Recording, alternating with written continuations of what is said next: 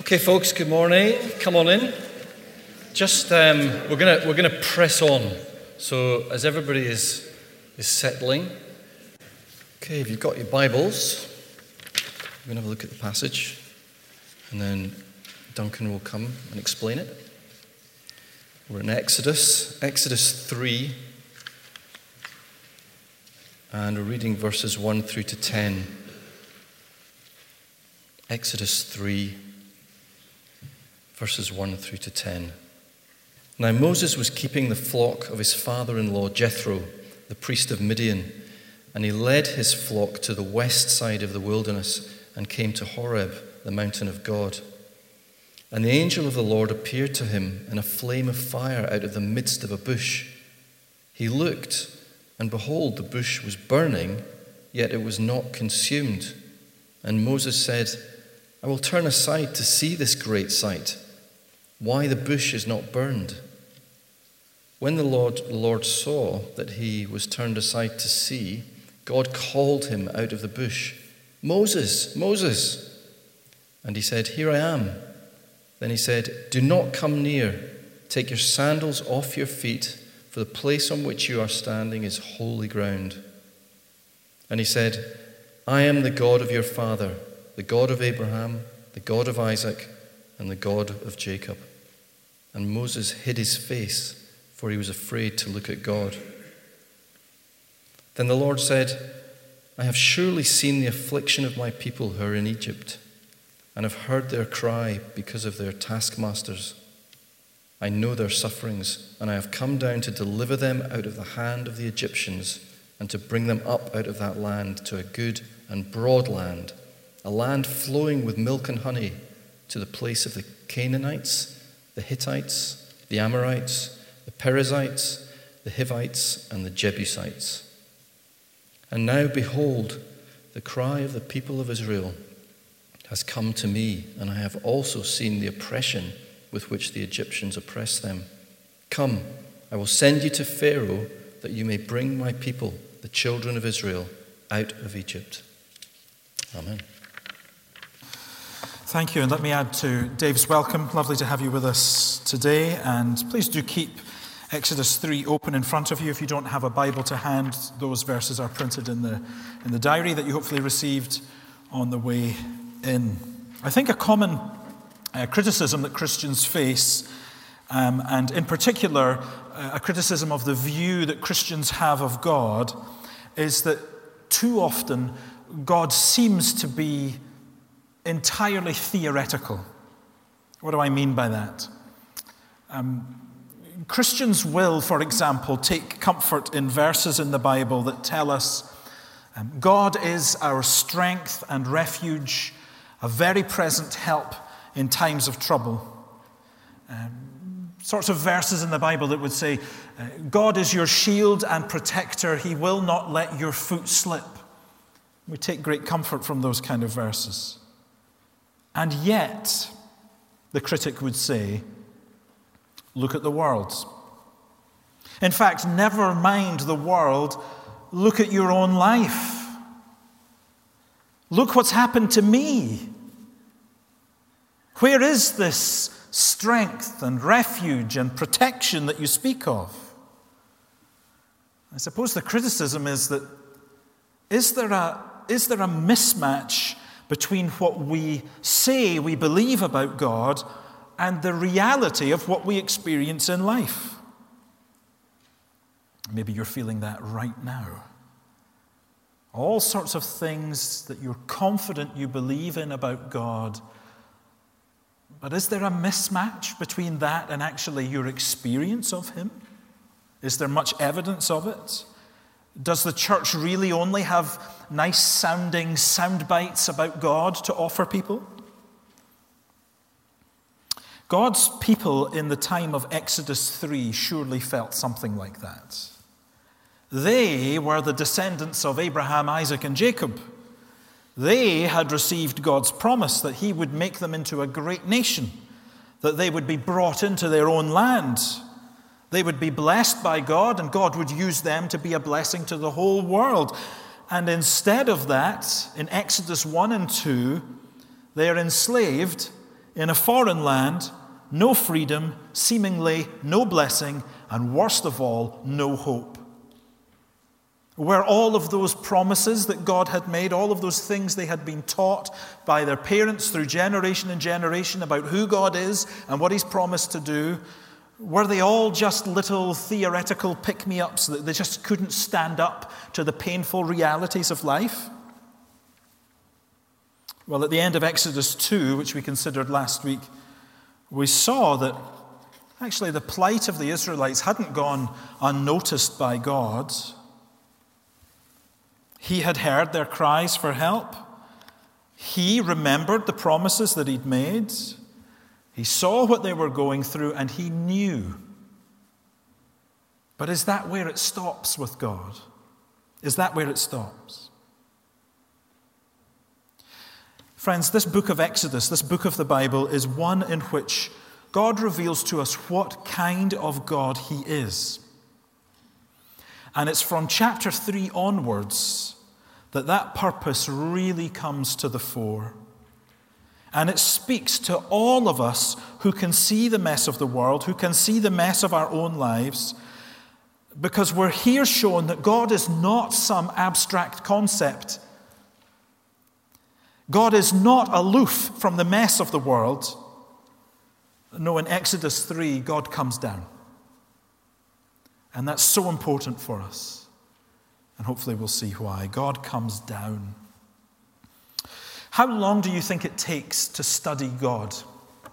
How long do you think it takes?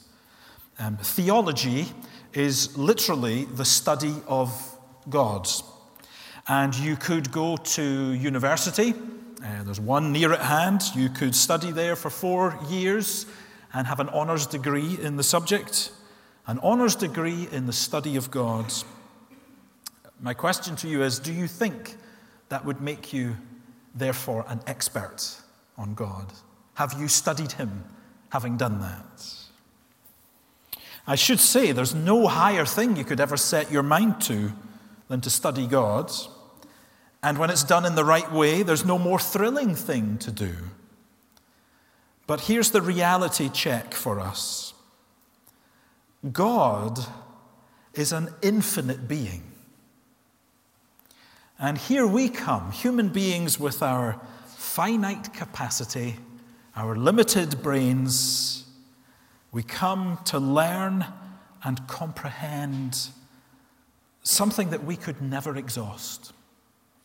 We could never exhaust our study of who and what God is. And in fact, it will occupy us for all eternity and we'll never exhaust it. You and I could never be finished searching the Bible to understand a bit more.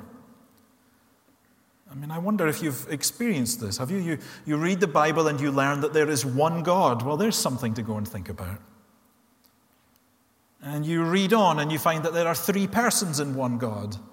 Well, now you really got something to think about. And you learn that when one person in the Godhead does something, the other 2 are always doing it with him. Go and think about that for a bit longer. And actually, you find that one of the persons in the Trinity took to himself a human nature. Now, you really got something to think about. And we could go on, couldn't we? You will never exhaust what it is to study who God is. Learning about God is a wonderfully stretching thing to do, but there's a huge danger in what I've spoken about here. We must never, ever reduce God to a mere intellectual exercise.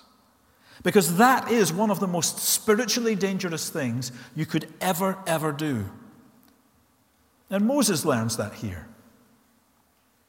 We see in these opening verses of Exodus 3 that God is not a curiosity. God is not a curiosity.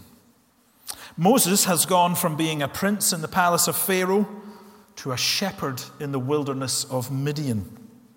And we learn from elsewhere that at this point that we re-encounter Moses, he's been doing the shepherding business for 40 years. And in leading his sheep, here he comes to Mount Horeb. The other name in the Bible for Mount Horeb is Mount Sinai, which will show up again in the book of Exodus significantly.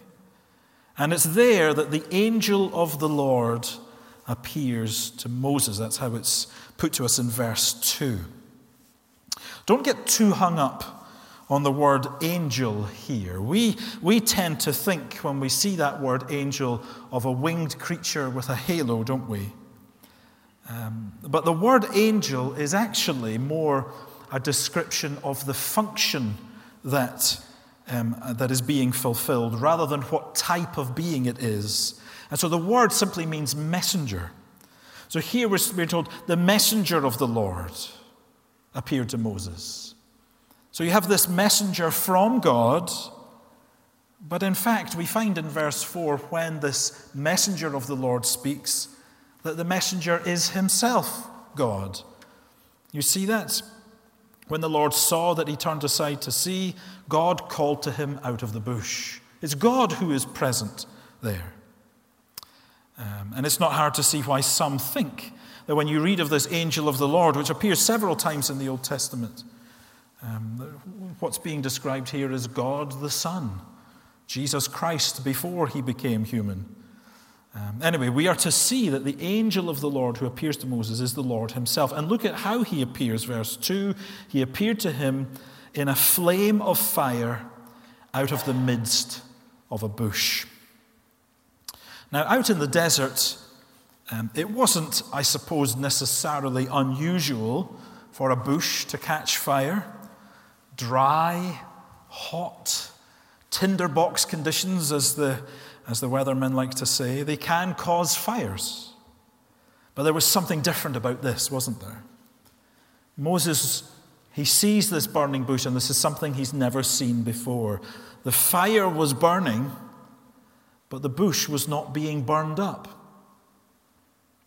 So what's kept this fire going? I mean, we learned from childhood, didn't we, that if you're going to keep a fire burning, you need to supply it with fuel. Well, this fire is not consuming any fuel that Moses can see, so how is the fire still burning? And so he does what any of us would do, I think, in verse 3. He says, I'm going to go in and have a look at this thing. And this is where God intervenes and speaks to Moses. And this is an important point. We easily skip over this. I mean, just pause for a moment and think, what would have happened if God hadn't spoken? What would have happened if God hadn't spoken? What if Moses had seen this divine appearing on Mount Horeb, but had been given no explanation about what he was seeing? What would he have made of it? I put it to you that he would have had no clue that God was there. He would probably have got too close and been consumed if God hadn't spoken. He would have had no idea that God was calling him to a mission to rescue God's people from Egypt. Let's not miss that here we do speak about how, well, God appeared to Moses in a burning bush, and that's true, isn't it? But actually, God revealed himself to Moses not so much in the burning bush, but in the words that he spoke to Moses from the burning bush. It's a necessity for God to speak if Moses is to make any sense at all of what he sees. And this is a wonderful thing that's revealed about God from the opening pages of the Bible, is he is a God who speaks. He is a God who speaks. And so the Lord calls out to Moses by name and warns him in verse 5, do not come near, take your sandals off your feet, for the place on which you're standing is holy ground. And God then identifies himself. I am the God of your father, the God of Abraham, the God of Isaac, and the God of Jacob. Moses is being told that what he first thought innocently would be some curiosity of the natural world to be investigated is not what he first thought it was. No, God is here. And the significance of God's appearing in the flame of fire is partly explained for us because he says that the ground on which Moses now stands is holy ground. Moses, you're going to need to take your shoes off. You know, those things that you wear to protect your feet from the muck of the ground, you don't wear them when you stand in my presence. They need to be removed. And it's not that the mountain itself has any special significance. I mean, you could travel there today, I suppose. Some of you may have been. You could go to this very mountain, and you don't need to take your shoes off now. Because you see, the reason why this mountain is holy, this ground is holy, is for no other reason than because God is there. And it's because He is holy that ground is holy. Holiness is a very important word in the Bible, and it's a word that means to be set apart. It's this idea here that God is other than us. He's not just like one of us. He's set apart from us, other than us. He's holy. It's a term that speaks to God's difference from us in terms of His purity in every conceivable way. And the imagery here is that for God to be holy is not just some passive attribute. It's not like having dark hair or whatever, but actually He burns in His holiness. You see this image of this flame that is burning, always burning, this holiness of God actively burning, presumably against anything that would not be holy. There's an unapproachableness to God in His holiness. And that is what Moses understands. You see, there's an instinct that kicks in straight away for Moses. In verse 6, what does he do? He hides his face. He's afraid to look at God. Later on in the book of Exodus, Moses will pluck up the courage to ask God to show him His glory. And God replies to him saying, "You cannot see my face, for man shall not see me and live." It is God, the Holy One, who appears before Moses. And the moment that Moses discovers that, well, it would be crazy for him to continue on with his inspection of the bush, wouldn't it? Can you imagine? God reveals that it's Him who's there, and Moses says, "That's interesting. Hang on a minute. How do you do that thing with the bush?" God is not some curiosity to be investigated in that way. No, Moses hides from the presence of God. Because God is transcendently pure and holy and just, and in all of His attributes, He burns like a fire. And how we must, first of all, relate to God in this way, in humility. The presence of God brings with it, for Moses, a heightened sense of his inadequacy to be anywhere near God. And friends, until we've learned this lesson, believe me, we are nowhere with God unless we have learned this lesson. We live in an age when it is very common to face a barrage of random, isolated questions about the Bible, about the faith, about God. They're commonplace, and believe me, questions are good. But we need to be wary of simply turning God into some curiosity. Something that we simply probe with a barrage of questions. He is not an object to be analyzed. He is, first of all, the supreme being, your creator, the one who is perfect in all that He is, all that He does, and He is to be worshipped first and foremost. And that is the only platform in which we get to study God. Is from the platform of worship. If we want to look at and analyze God, the place to do that is flat on our faces before Him. Moses gets that. And I believe these verses really do caution us against ever entering into God's presence lightly. And you may have seen that there's been some stories from the other side of the Atlantic about seasons of revival breaking out in some places. And usually what is meant by that is that God has, in a particular way, visited a place with a real sense of his presence and power. Now, I haven't got anywhere near enough information to evaluate the specific claims, but here's the general guide on this.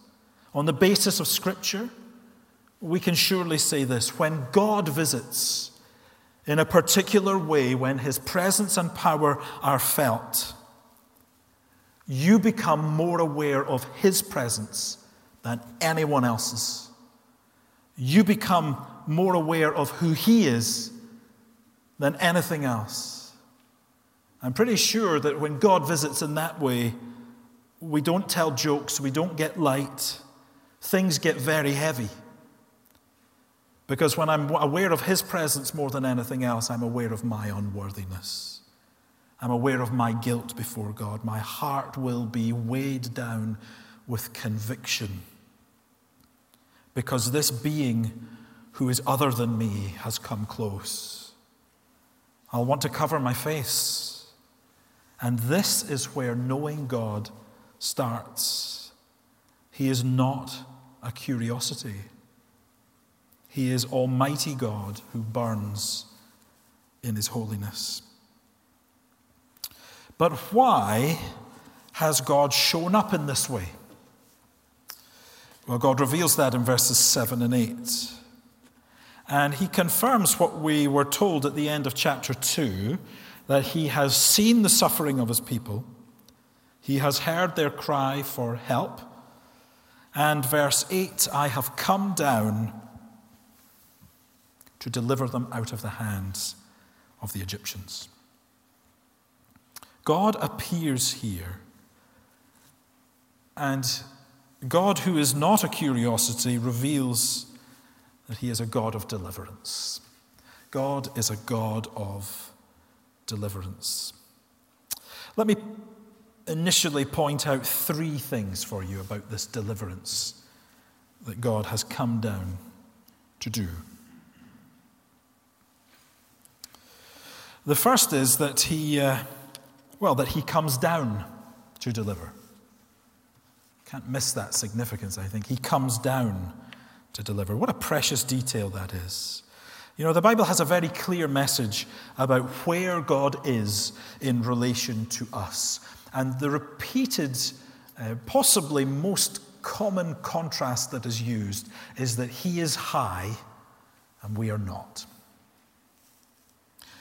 So some phrases that may sound familiar to you. Glory to God in the highest. God is high and lifted up. All glory to the Most High God. This is the kind of way that the Bible speaks about God. And it is not so much a geography thing as it is how he stands in relation to us. Most high, high and lifted up, he is in the highest. And so when you come here to Exodus 3, what a testimony to God's care and commitment to his people. That in response to their harsh treatment, in response to their cries of agony that come to him, the Most High God says, I have come down to deliver them. He's come down. Second thing to notice is that God has come to deliver them from bondage.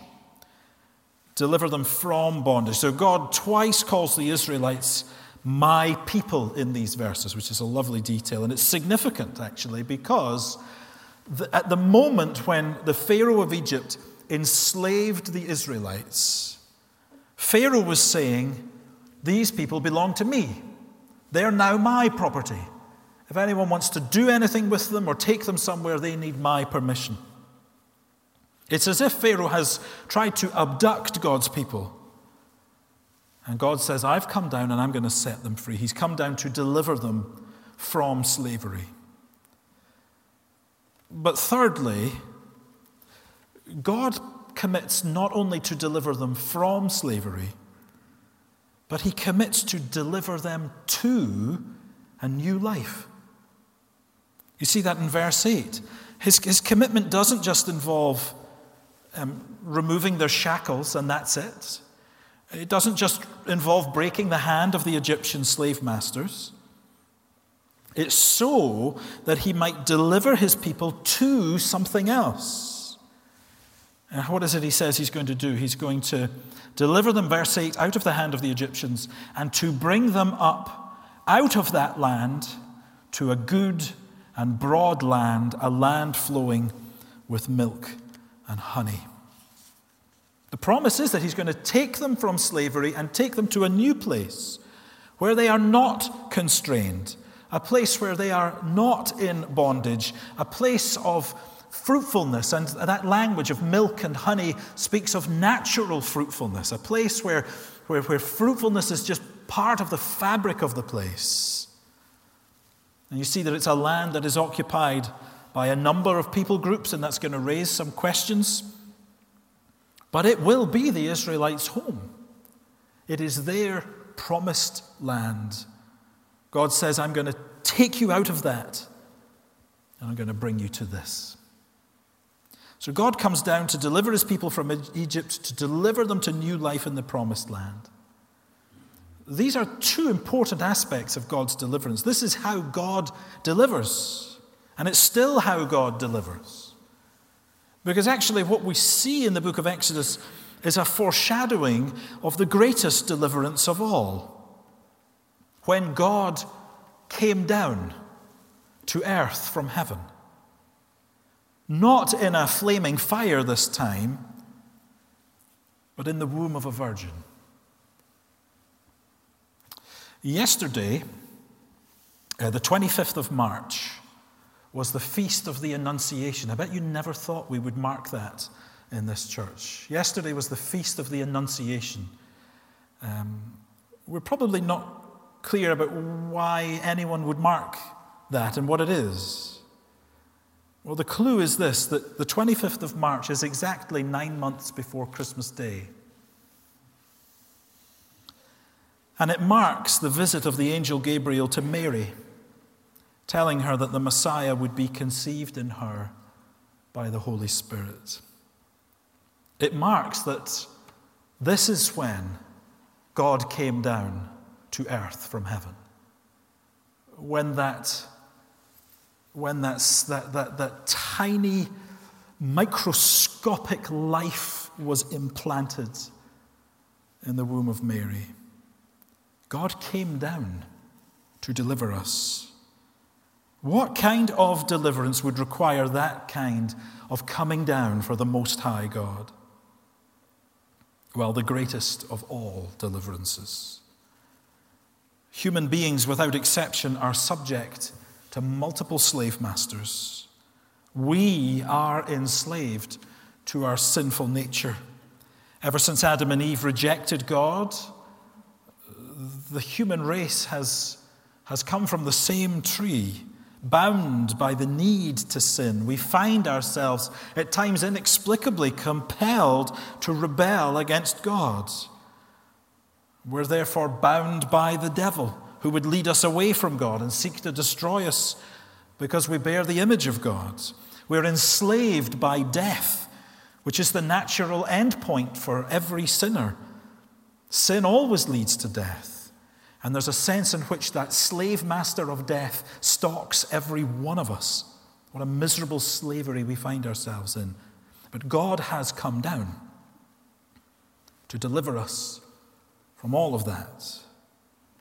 And he's done so in Jesus Christ, who was born without a sinful nature, who lived a life free from sin, and who laid down that sinless life to bear the penalty from God that sinners like you and me deserve. He rose from the dead so that all who come in faith to him receive deliverance from sin and from death and from judgment. And we do speak about this a lot in church, and we don't apologize for that. We speak about what God has delivered us from. But we probably don't speak nearly enough about what God has delivered us to. And both of these are important. Because you see, God's people are not going to be taken out of Egypt and simply left on the other side of the Egyptian border and told to make whatever they want. No, he's going to take them to a new life in the promised land. And it is the same too for those who belong to Jesus. The invitation to believe in him is not just to escape the bad stuff. It is a call to a new life. A life that is blessed by God and that is a blessing to others. Jesus, especially in John's Gospel, repeatedly spoke about giving eternal life to those who respond to him in faith. And in speaking like that, he speaks of the great hope that he gives, that death that stalks us seemingly will not be the end for the believer in Christ. No, instead he gives them eternal life. It's a term that speaks not just about life that lasts forever, because in some ways that's not always appealing, is it? But actually a life that is eternal, not just in its duration, but in its depth, in its fullness. And we come to understand the reason why that eternal life is the fullest possible life is because it is a life that is joined with Jesus Christ. It is his life in us. And so not just a hope after death, as wonderful as that is, but if you belong to Jesus Christ, eternal life is yours now. It's already started. He gives new life by the Holy Spirit. Eternal life, which is knowing God, belonging to Jesus, using this new life that God gives to serve him, to serve others. It is a new life that changes our perspective on just what life is all about. A full life is defined very differently for the Christian. No longer do we think of it primarily, I hope, in terms of health or money or comfortable living or popularity. This is what the world tells us you need to have a full life. But the Christian has learned something else, that full life is found somewhere else, somewhere far deeper, somewhere far more reliable. No, the true fullness of life is knowing God through faith in Jesus by the new Spirit-given life within us. This is who we are. And when we know that, we are given a foretaste of the fullness of life that will be ours when we're with Jesus in glory. There is a type of preaching usually conducted by preachers in their early to mid-20s, as I once was, that loves to rail against the things that are wrong in the world. It can be a very satisfying thing to do that. But it is to focus on the things we've been delivered from. And it's okay to do that so long as we have the same amount of energy to shout about what God has delivered us to. God has delivered us to new life. Not just to complaining and railing against the things we've left behind, but to a new destination. And we want to shout about the abundant, joy-filled, servant-hearted life that Jesus gives us. And he gives it to us on the road to glory, where all of those things that would drag us down, all of the difficulties and hardships and pains of life will finally be gone forever. But for now, he gives us himself to walk with us through this life and all of its shadows and pain. God comes down to deliver his people from slavery and to deliver them to a new life with him. One last thing to observe. I think all of what we've considered so far must have been music to Moses' ears, right? We know already from what we've read, Moses is burdened by the condition in which the Israelites are living. These are his brothers. And his clumsy efforts to try and do something about it meant he's been exiled in the wilderness for 40 years. But when God finally appears and says to Moses, I have come down to deliver them, Moses must have thought, oh, at last. But oh, how his heart must have sunk when God said to him in verse 10, I will send you to Pharaoh. I will send you to Pharaoh. And we're going to see in a couple of weeks' time that Moses' heart really did sink when God said those words to him. God says, I have heard, I have seen, I will send you. God comes down to deliver, and he does that by sending a deliverer. And here we see God sends a man, a flawed man. And this is the pattern of Israel's history, actually. You probably see it most clearly in the book of Judges. You read through Judges and you've kind of got this repeating story that the Israelites are unfaithful, they become oppressed by their enemies, they cry out to God, and God sends a deliverer. And then the whole thing goes round again. God sends lots of deliverers to his people throughout their history. God raises them up like King David, King Solomon, and they were able to deliver for a season. It was always short-lived. When you read those stories, you're kind of left as if you're on a cliffhanger. You're left saying, well, that's unsatisfying to me. There must be a better deliverer to come. And this is what the whole story of the Bible is about, isn't it? It's to lead us to the true deliverer who will come. And that deliverer has come. We don't sit here waiting for another rescuer to come. No, we're here to tell you about Jesus Christ. And this principle that God sends people in his work of deliverance is something that's still going on today. Through the work of Jesus on our behalf, God has delivered us. But that is communicated to us through human beings, through people like you and me. God has done the work of deliverance. And he says to all those who are his, I'll send you. I'm going to deliver a lot more, but I'm going to send you. And like Moses, at times our heart shrinks when we hear that God has put this message of deliverance into our hands. But I suppose we stop and think about it. What other message would you rather carry? What other message would you rather live your life for than this wonderful message that God has come down in Jesus Christ to deliver us from sin and deliver us to eternal life in him? To be servants of the God who comes down to deliver is a dignity we don't deserve. And when we remember that even though he says, I will send you, he still is saying, I have come down to deliver. He doesn't say to Moses, now you work out how to deliver them. God's commitment is that he will do the delivering.